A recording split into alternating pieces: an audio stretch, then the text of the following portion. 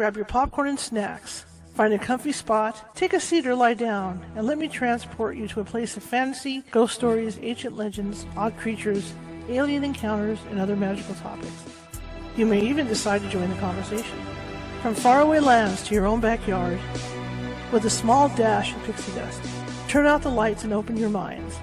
The journey is about to begin.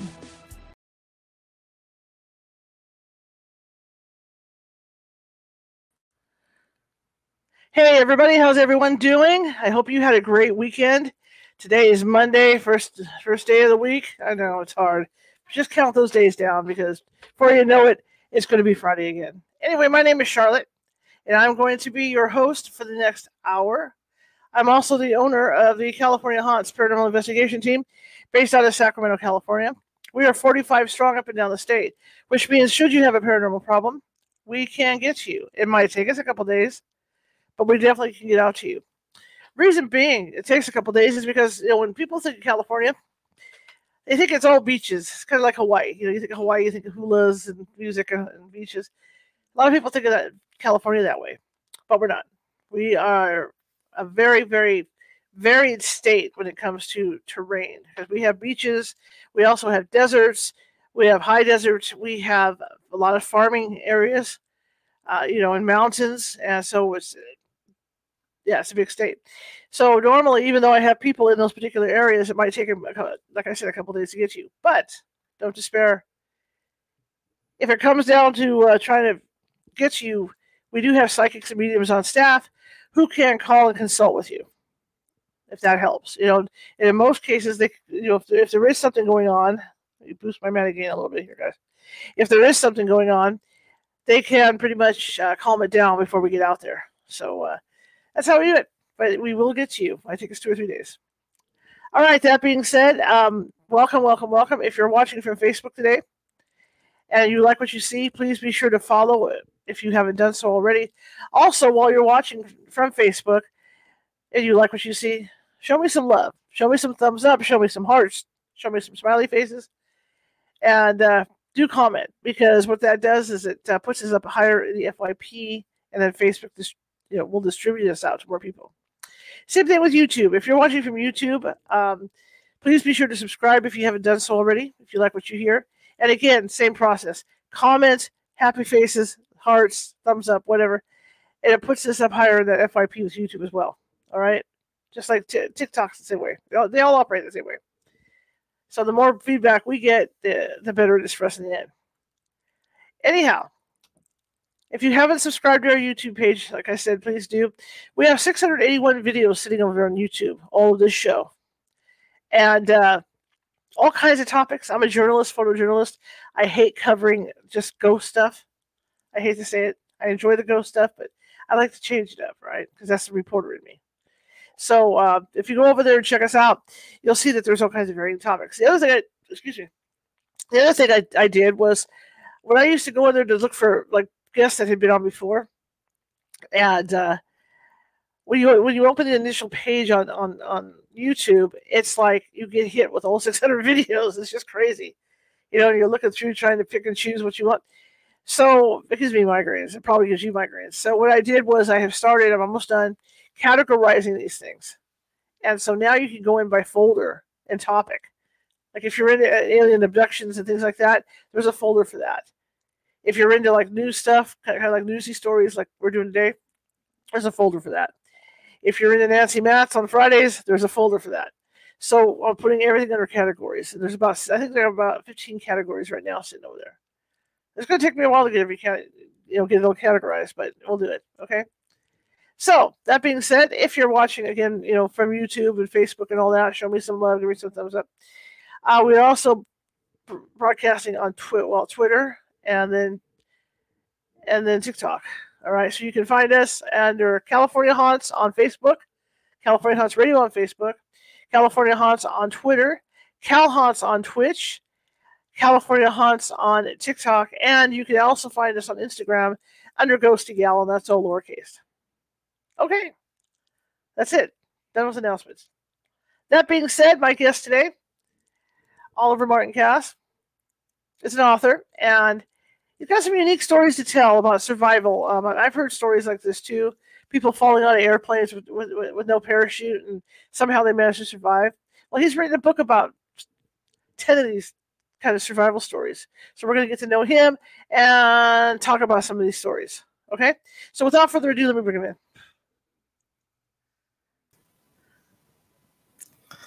Hello. Hi, how are you? Good. How are you? I'm very good, thank you. It's a frosty morning here in New Zealand. I wish I could be there in California. I don't mind if it's a high desert at the moment, but below 10 degrees. I think we're probably in the single digits at the moment, but it's 6 a.m. here. So good morning to everyone there, or to good evening, good afternoon to wherever else you're listening from. Absolutely. So that's right. You guys are in winter right now, huh? Yes, absolutely. So winter, Christmas in July, as they say, or August now. So it's way below the southern hemisphere. So when they say in the song, sometimes it's not, sometimes it snows down in June. It's very true here. And you've got similar terrain as we do, because you've got your beaches and you've got your mountains and you've got your desert areas. Yes, that's absolutely true. So not much of the desert areas though, but we do have terrains that resemble deserts, mountains a few hours away, beaches just a few minutes away as well. Mm-hmm. So it's seems like we're all around. So it's a good place to be. Absolutely. And I have to admit, I'm on my 5th Australian Kelpie. Oh, really? Oh, good. Yeah. I love the dog breed, and this is just wanted to add that in. I mean, I've had Australian Kelpies for years, and wouldn't want it any other way. I love it. I know they're not from New Zealand, but I'm just saying, you guys, it goes back and forth. Tell me about you, sir. Full disclosure, Oliver Martin Cass is my pen name. So my real name is Chris. And I am a registered nurse here in New Zealand. I do write books. I've published 2 books now. I have a 3rd one on the way. And I do write about survivors of disasters. It stemmed from my own experience when I was a child. My dad, who I wrote about my 2nd book, who is a mariner. And he had his own close encounter of over the sinking ship. So the cargo ship, he was a captain of that ship at the time, as a fresh captain, and it was a very old ship as well. There was leaks, and so that leaks became really, really bad. And long story short, the ship sank. It was it was his very first encounter as he was just a fresh captain at the time, was responsible for his entire crew. Luckily he got rescued and survived, but spent hours and hours and hours in the water. They almost didn't make it because he had there were only 2 lifeboats in the ship. One that they tried to use got damaged when they were trying to lower it down. Mm-hmm. Then they used the 2nd one, spent hours with 8-meter waves during that time, and luckily he was rescued, and that's just stayed with me for many years now. And the writing part actually came about just very recently when I was exposed to some coaching groups about self-publishing. I said, I could probably do this, as a side hustle as well. So I enrolled in Amazon's KDP, and through the coaching group, I was able to find this niche, this survival niche. And I thought I wouldn't start with a story about my dad first, but I do want to find out. Initially, I wanted to do one story of plane crash survivors, because that's always very interesting. I've always been interested about planes and aircraft. I'm not an aeronautic expert. I do like planes in general. I do play flight simulators and all that. So I've been, and I do watch air crash investigations or Mayday, that series. So I'm very interested with how planes perform during crashes. Why do they crash?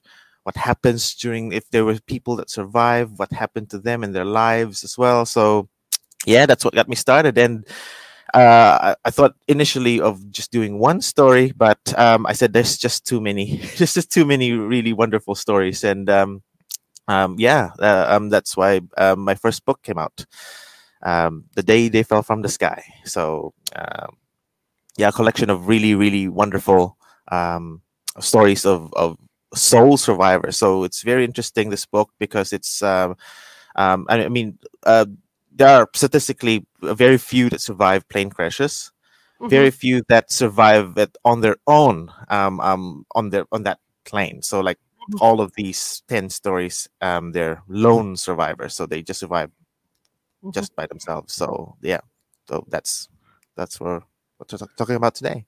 Was it difficult to research all that? It was. I did have a ghostwriter that I had help me with it as well. Just because I'm a very newbie writer. I do like researching, and I really loved to delve deep into those stories. It's just molding all them together. So during the creative process, I was really, I wanted this to be told that way, as accurately as possible, because I didn't have a chance to interview these survivors, unfortunately. But looking into these stories, I do want to showcase the sort of what their lives were before, especially during that crash as well. What were the causes? What were the possible reasons why they survived? Why them? What set them apart from the others that given that survival ability? Were you able to contact? Well, obviously you were able to contact these people. How receptive were they to you writing a book about it? No, actually, to be honest, I haven't been able to contact them. What I did was just I gathered the stories that I did like online. So most of them were from news articles, documentary video. So basically, there was actually a documentary, Soul Survivor, that features all of the, well, most of them actually together. Majority of the stories that were the individuals that were in my book were in that one whole sort of stories. And through online research, and back and forth with my ghostwriter, so I did compile them all in one as well, and that's what I've been doing for majority of my other books. For my future books, and I've been trying to finding out ways and how to actually talk to survivors. So we've had. I'm working on a future project when I'm gonna try and see if I can get stories of survival from others that were in a volcanic eruption. New Zealand's a very volcanically active country, and we've had the White Island eruption just a few years ago, and there were quite many survivors during that time. So that will be probably my first time to actually get their stories and get their perspectives on it. Interesting. So, is there a particular story that sticks out in your mind? Yes, actually, the first one that I actually wanted to write as a biography type is Vesna Vulovic. So she was the Serbian air crew, flight stewardess that survived. Having been so she was dubbed the Guinness World Record holder for the only person to have survived falling from 10,000 meters or 33,333 feet. So she was the first one that that I have encountered with. I read her story online and gathered some of her interviews and all that. It's very, very interesting. So how she managed to survive that. the conspiracy theories behind it. So she really got stuck with my overall theme of the book. So I discussed about survivor's guilt in that book as well, and many of these survivors suffered survivor's guilt, and she was one of them who actually who suffered around that throughout her life, actually. So how does one fall out of an airplane at 30,000 feet? So it was said that there was a bomb that exploded, and it wasn't exactly known as to who had put it there. Still, the investigation didn't really conclusively say who it was. It was during that time that it was there was still some tensions. So the plane flew over Yugoslavia, Czechoslovakia at that time, now Czech Republic. There was conspiracy theories that it was shot down by military anti-aircraft artillery, but it was actually proven otherwise, and they said that all the evidence points out that it was it fell from cruising altitude, which is 33,000 feet, and that's higher than the peak of Mount Everest, because Mount Everest is 29,000 feet.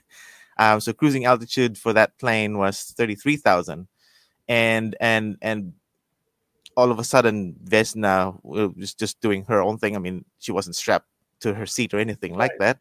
Bomb exploded the cargo hold, and that sent the plane plummeting from the sky. She was trapped at the back of the plane, pinned down on a food cart or like a food trolley, sort of a food storage facility, and that they said could have contributed to her surviving. Just sort of like you're falling from the sky, you're riding debris, and you're not sort of. You're probably she was like I'm like with this with factors that affected these survivors. Sometimes we don't know if it's luck, if it's just being in the right place at the right time, and she was probably in the right place at the right time. So she surfed sort of whilst falling down the air, and that being trapped in that debris, and she fell into some thick snow as well. So it was said that probably she also survived because of the impact on the snow, basically. And another thing as well, I'm probably in a very I don't know if it's down to luck as well. She had low blood pressure. She was found to have low blood pressure, and she actually shouldn't have been allowed to work with with medical issues like that. But apparently she managed to by drinking. She during the test it was found out that she drank coffee. She ate and that elevated her blood pressure. She thinks she did just to elevate her blood pressure, and then but that she didn't sustain that lifestyle. Her blood pressure remained low, and they said that when you suffer an impact from accidents, car accidents or plane accidents or things like that, what happened to Vesna was her heart didn't explode on impact, because if you had normal blood pressure, for sure, pretty sure your heart would have been such tremendous trauma. Your blood vessels constrict and everything, and then it's just gonna burst. Right. But with her low blood pressure, it contributed that it didn't cause too much pressure in her heart, her impact injuries and all that, and that may have contributed to her survival too. So she was very, very lucky. We don't know if it's divine providence, whatever you call it. So right. Yeah, so that was a very interesting story, and you guys should check it out as well if you read my book. I can't imagine being on a plane like that, and then something like that happens. I can't, because I try, like as you're talking, I'm trying to get a picture of this in my head, and it's beyond my comprehension to think that somebody could survive a fall like that. When I was a newspaper reporter out in Woodland, California, they had a couple of airfields like midway through the county, and you'd hear these stories of these jumpers that had where their parachute didn't open. Yes, that's right, and that's very, very scary. You would imagine what would happen to those jumpers, and your parachute just malfunctions. Mhm. And falling through the sky like that, it's just unmanageable. But doesn't deter many people like me to travel, I suppose. My thing is cruise ships. I do not like deep water, and it bugs me. And so I will not go on a cruise ship. Just like Hawaii, I went diving with the sharks in the shark cage. And all I Yes, could think about when I looked down, and I thought, you know what? There's nothing below me. If this thing falls, I'm doomed. It's over. that's right. That's You right. know. So You're in the mercy of the open sea. it was fun, but on the other hand, you're sitting there thinking about that stuff. What if? Yes, What if? What if? Um, your book is really interesting. I've read parts of it. It's a fascinating book. I love stuff like this. Like I said, I used to be a crime court reporter anyway, back in the old days. So this wow. kind of stuff really gets my attention. Um, when you talk about these survival tales, do the people? I know you're finding this information online, but like, like, have any of these people really sat down to say, "Hey, I think I survived because of this," or do they just think it's plain luck? What do you think? Some of them do, but some of them are probably didn't know that it happened to them as well. There are some of the stories there that they just slept through it. Like one of the journalists, his name was Nestor Mata, Mm-hmm. and he slept through the whole thing, and that they say was also a contributor to his survival. He just Mm-hmm. didn't. His body wasn't tense. He didn't panic, or there was just. He didn't even have his seatbelt on, Mm-hmm. and that's interesting Oh, because jeez. yeah, they just wake up. They just wake up and uh, didn't know what happened to them. Some of them forget them as well. Mm-hmm. So yep. So majority of them don't know. There was one survivor who was the co-pilot of that plane. Mm-hmm. Knew well, apparently, according to reports, he suffered some memory loss. So he was probably the one who's most alert to what was happening, and could have said what the cause of it. Mm-hmm. But like I said, like Vesna, as well, did recall that she heard a bomb explode.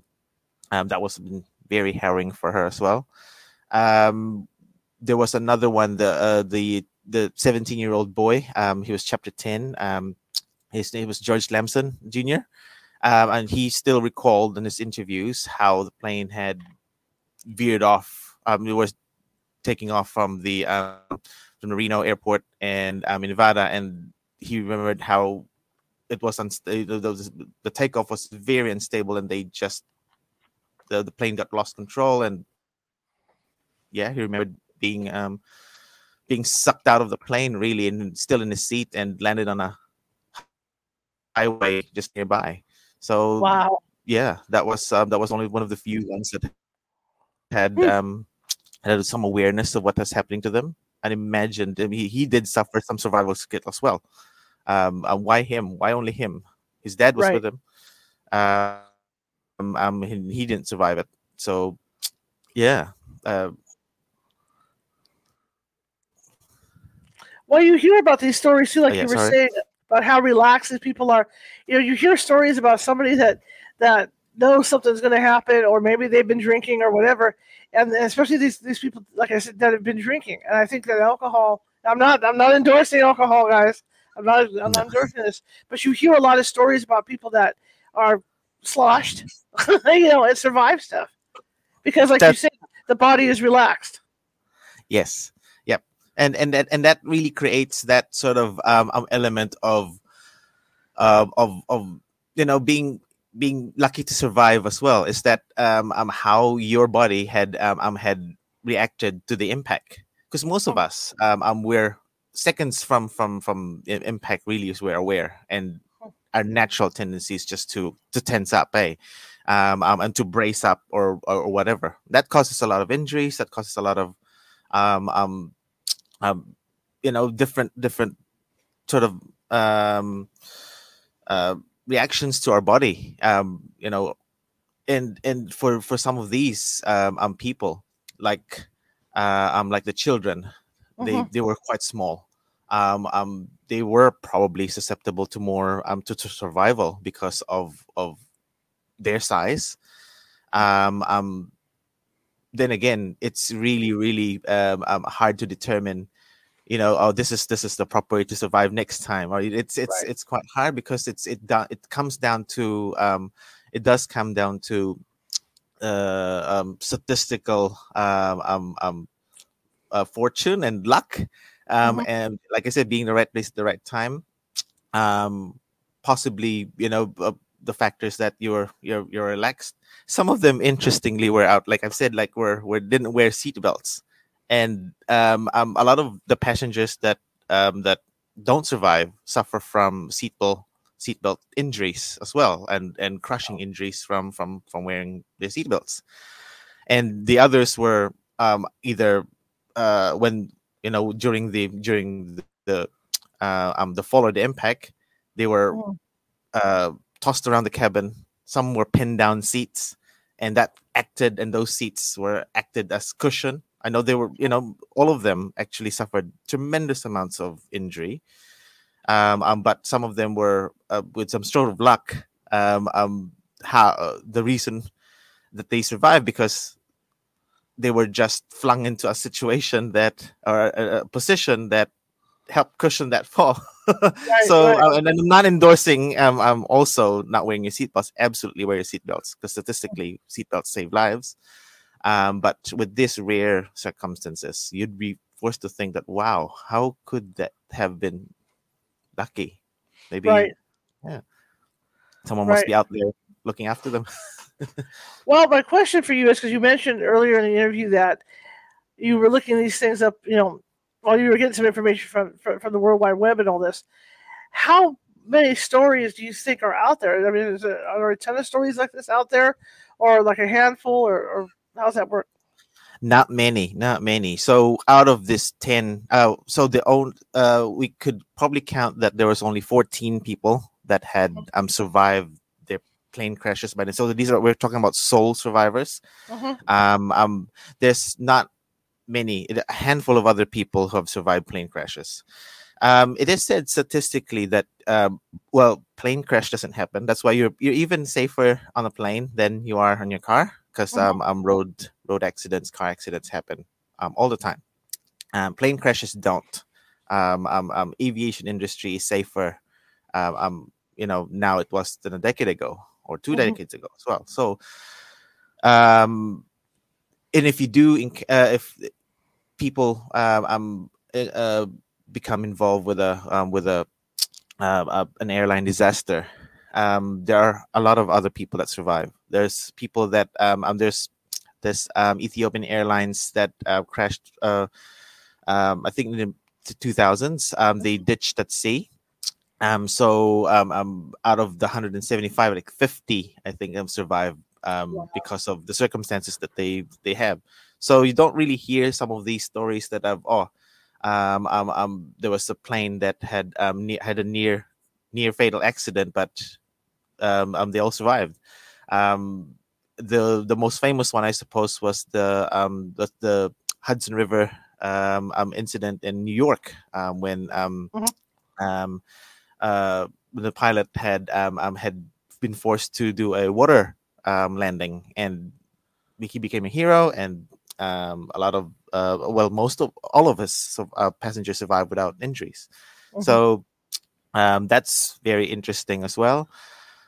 So yeah, not many stories out there as well.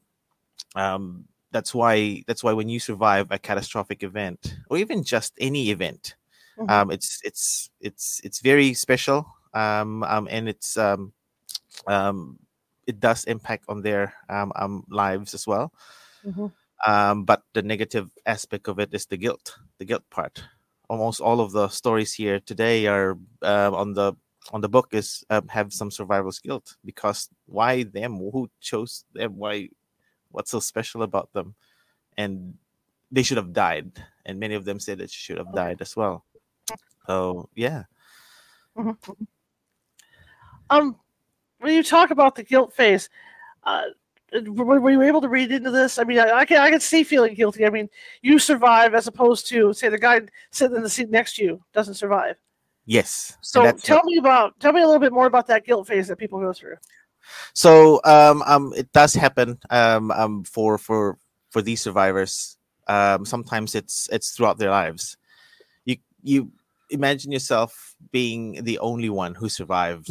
Some of them as well had more intense survival skills because it could have been their fault as well. They think that it was their fault, especially the co-pilot. Jim Polyhenke. So he thought that he was quite depressed after all of that incident because it was also found out that his flight.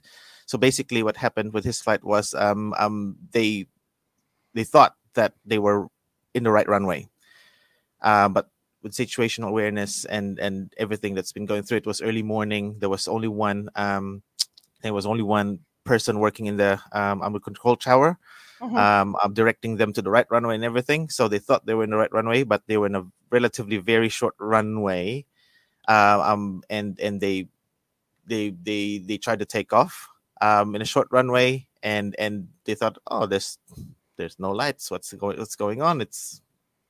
So they just but still pushed through, and eventually they were still. They hit at the end of the runway. They hit their plane and they crashed.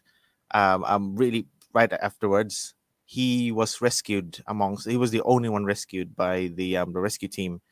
Out of all the passengers, the captain didn't make it. The other crew passengers didn't make it as well.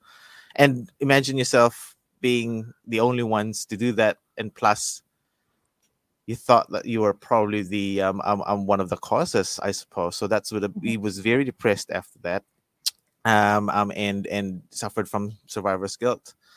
The Vesna, the flight stewardess, was also suffered with that as well because she gained some fame in her native country, Yugoslavia, Serbia at that time, and she was always interviewed, and she was always, oh, how did you survive?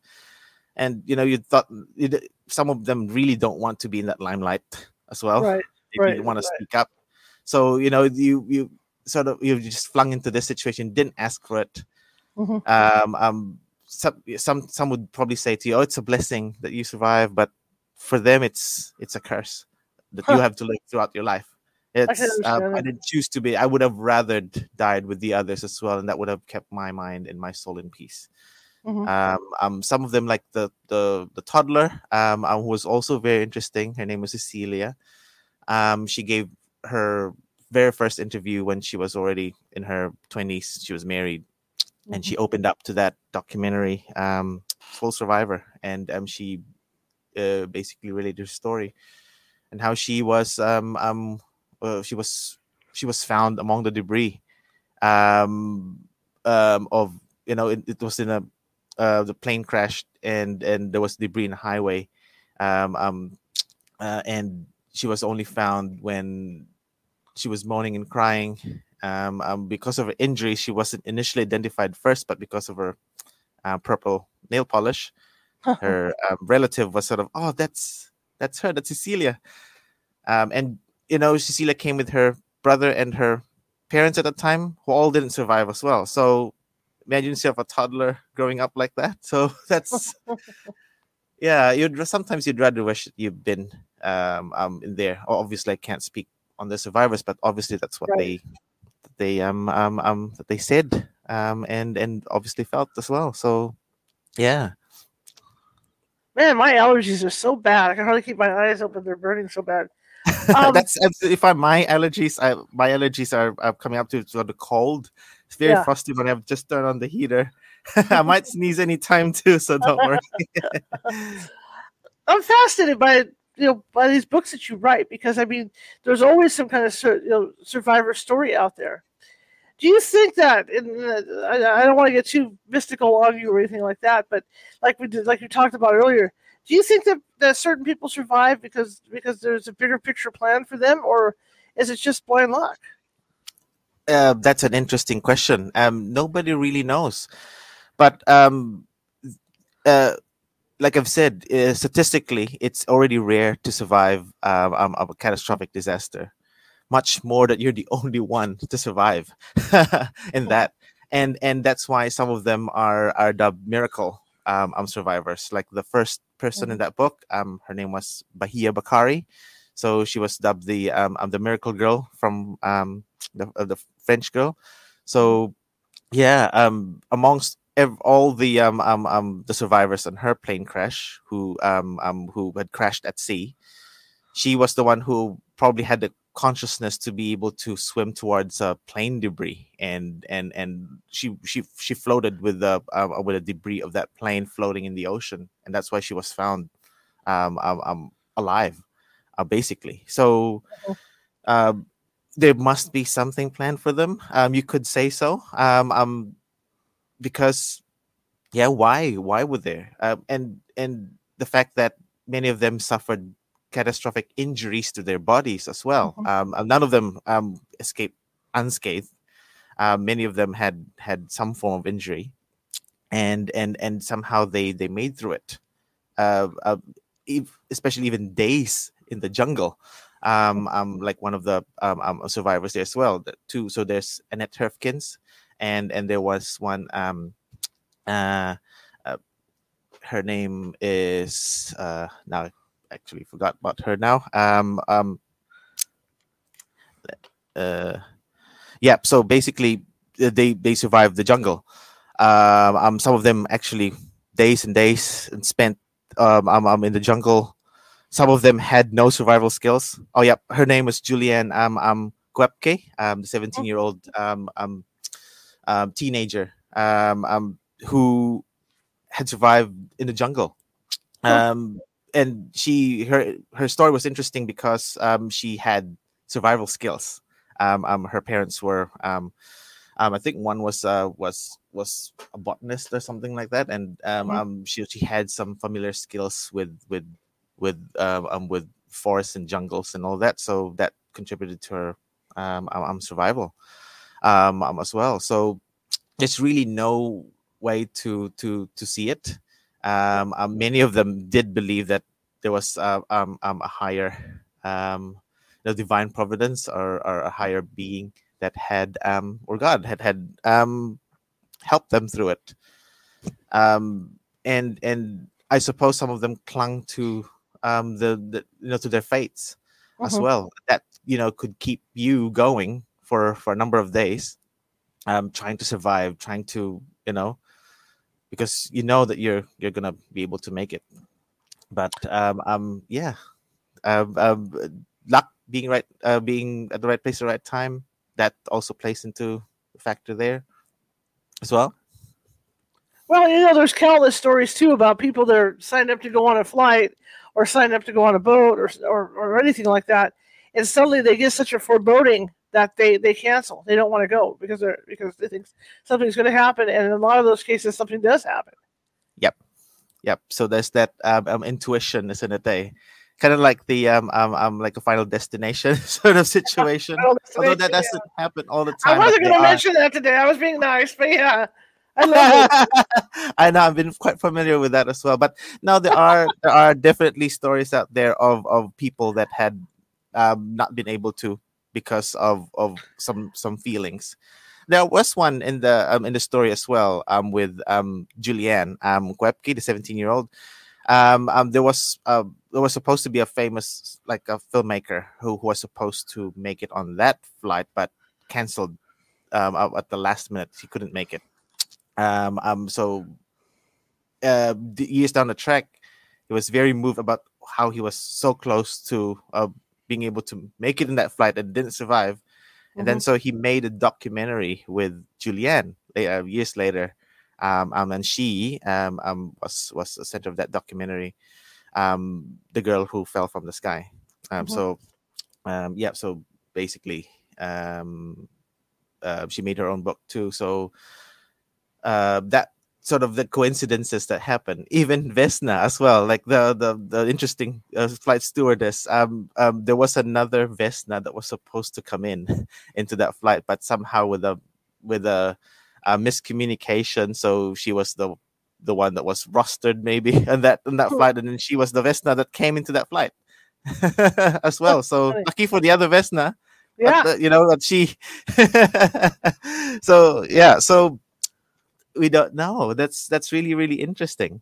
Um, um, and many of like for me, like I'm a religious guy. I do come from a religious family and Mhm. upbringing. I do see that there's an element of it can't be just coincidence. No. This has to be some higher forces working during all of these stories, and Mhm. and and and many of these individuals went up to to promote causes of that they believe as well. So along with survivor's guilt, they also became they made something out of themselves.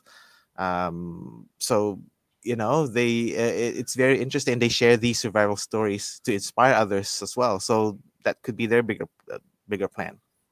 Having Absolutely. that, yeah, We were probably Final Destination. That it's not a funny movie. I don't want to laugh no, about it, but no, the coolest thing about Final Destination, guys, and if anybody's that's into horror movies, the creative ways they kill people that's right, afterwards. that's right. It's And it's very yeah. Some of these Hollywood movies do tend to dramatize the events. mhm. I mean, they do resemble closely what those people encounter as Right. well, I suppose. But yeah, it's interesting, but also very somber. Mhm. So I had to also be quite bit neutral. I do try to portray the stories in my book, and how they actually saw it, and how you know they might have experienced it. But Mhm. obviously, I couldn't put it in a way that I was assuming what they were thinking. So I just had to do it with the news and the interviews basically. So and many it's just harrowing. It's just scary and also very inspiring as well at the same time. Mhm. Mhm. When you look at these airline crashes, do you see as far as the survivors, as far as the crashes, do you see a pattern with any of this at all? Yes, I do. On many of these plane crashes, they do happen either at takeoff or Mhm. at landing. It was Mhm. probably only Vesna who had have been at cruising altitude when that happened. That's why she holds the Guinness World Record, because it happened at the middle of the flight when the plane was high Mhm. up in the sky. A lot of the aircraft, statistically, and this is with statistics, a lot of the aircraft Right. accidents happen during takeoff and landing, and that's the most critical aspect. That's why you always have your seatbelts on when you're a certain distance when taking off, and seatbelts on again when descending and landing. It's because that a lot of the things happen there. A lot of the changes with altitude, so they adjust things with the plane, with the flight path, with everything happens mostly during that time, and the critical thinking of the pilots. They're very relaxed at cruising altitude. They put it on the planes on autopilot if the plane has autopilot. Now many of the commercial aircraft have autopilot, but Mhm. in the beginning, especially when you're still on the ground and you're trying to get up, there's a lot of technical things to do during those things to make it, you have to just keep the plane off the ground, Right. and even minutes after that you have to be at the right place, you have to right coordinates, you're making sure that you're not bumping into other air traffic. So all of those things, you have to make sure that your plane is having that enough lift to come up, and then when Mhm. it's right, then you adjust it again. So yeah, so it's all during those times. So probably the lesson is listen to the pilot briefings, listen to Mhm. when you're putting the seatbelt signs on, put it on. It's just that's just how aviation is today. It's just for safety. Everything's about safety. and and Absolutely. i and I did mention it in the book. You always, even if it's your first time or your 300th time listening into the safety briefings. You'll never know. You'll never know if that's a flight that you're going to have some that will make a difference of you listening, because you'll know where this are as well. That contributes to the increased survivalness, your survivability. Is where you know where the exits are. If you're near the exit, if you have access to to immediate exit, and yeah, and always make sure that you're it's just a real good tip. Always make sure that you're out of a plane when you're inflating your inflatable life jackets. Sure. Because you don't want to do that while you're in the inside of the plane. So that sort of thing. Makes sense. Makes a lot of sense. Makes a lot of sense. When you look at the research that you've done, and how long did it take you to write the book or put the book together? Probably from conception to publishing, probably about 3 months. And it would have taken longer if I didn't have my ghostwriter with me. I have some editors in place as well, so we made some back and forth. It's collation of information online, so it's you wouldn't say it's very easy, but it's relatively easier when if I would have probably interviewed these individuals one by one and did all the writing by myself. But it did put a lot into effort of making sure that the information is very accurate, especially me being a newbie author, and just dabbling myself with creative writing and well, in some sort of ways it's a bit of like journalism, because I do put down the facts. I don't put spin into the stories or anything like that. Took me a while. Took me to to how to publish the book as well, and how to do it, how book promotion and everything like that. About 3 months. The second book was relatively shorter, I suppose, because of my experience. Second month, but for the third book, I want to improve on how, because obviously we're not going to be happy with our first book. Right. So I wasn't certain. I would have, knowing what I know now, I would have probably done something differently. So I did take some time to sort of, because I did publish the book last year. The second book as well shortly after that. The third book is just coming out next month in September. So and shameless plug here, it's the name is The Day They Strayed into the Sands. So that's again survivors of people that were lost in the desert. And my second book is The Day They Swept Away, and that's survivors of sea disasters. Yes. People were shipwrecked and lost at sea. So yeah, a lot of stories there too. It's a lot of stories there. I love this. I love your topics. I can say that I really love your topics. It's just fascinating to me. But I agree with you though. After reading through all that stuff, I don't think I'd be willing to fly that much. Don't be deterred though, because like I said, it's you'd be much more safer in a plane than in your car, statistically. And there's millions of flights every year, and they are all relatively safe. And there's just that one that will probably have some engine failure and all that. And it turns out that they also survived. So it's you just don't know if you're going to be in that situation. And all you need to do is just increase your awareness and increase your, and that's also what I promote on my books is how do you survive, increase your probability to survive in similar circumstances. So yeah, just making sure to be aware of all those, the flight briefings.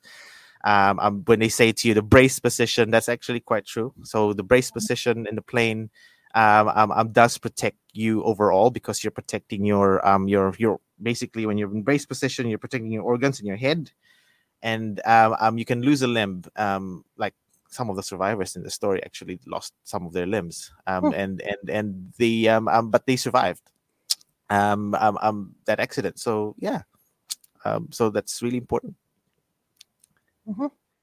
I was just thinking, you got my mind going like this, thinking about all these things. Um, I remember reading the book, The Ghost of Flight 401, when that Mm. L-1011 went down the Everglades, and how the people survived that. Because there was one particular stewardess in there who, in the book itself, who had a premonition about being in the dark somewhere, and Wow. wet. And Wow. she decided not to take the flight. And then her friend ended up on that flight. And then after the accident happened, or something happened like that, where the friend survived and then called her and said, "You're not going to believe this, but this just happened, blah, blah, blah, blah, blah." So I think it happens more often than not with this stuff. But like you Yeah. say, airline travel's safe. It is safe. I've been to Europe a couple of times. It is safe, but it does make you think. Because my dad was always adamant about, okay, if we're going to sit somewhere, let's sit near the tail, because the tail tends to survive the impact more. Watch where your exits are and all this. And I remember flying back east a few years back, and we happened to go in like March or April with the snowstorms. And as we came down on the runway, they told us to assume the position. And I happened to Wow. look out the window, and you could actually see the reflection. It was so icy Oh, on the wow. runway. You could actually see the reflection of the plane as it came down under the runway. Wow. And I looked at my friend and went, well, if something's going to happen, it's going to happen now. As it was, when the plane touched down, we slid about 30 feet sideways. Oh, Not good. that's But I mean, and right after we landed, scary. they closed the airport. We were the last flight in. It Wow. was so Wow. bad. That was Chicago. That's And very scary. yeah, and so it's scary. So this stuff does happen. It does happen out there more often than not. My dad used to tell me stories because he traveled a lot with his job, about turbulence and like Mm. we get on planes, we hit some turbulence, and we think, ew, what's that? My dad says you don't know what real turbulence is until it really really hits.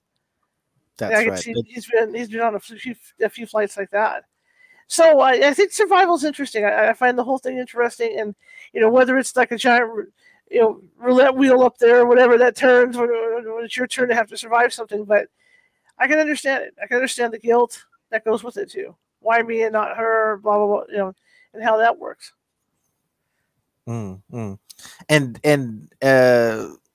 that's right. Like I said, the reality is that many of them actually didn't want to. They don't want to survive. The guilt is there, no matter what. And we don't know. There's probably hundreds of stories of survivors' guilt out there, and that's also the interesting with the books and the stories that I have is that they live with this guilt throughout the years, and it's a reminder for them that because sometimes they live with the guilt, but sometimes those guilt actually transforms into something better. So they get reminded of the blessings that they had, and it's just the support that their families have been giving them as well.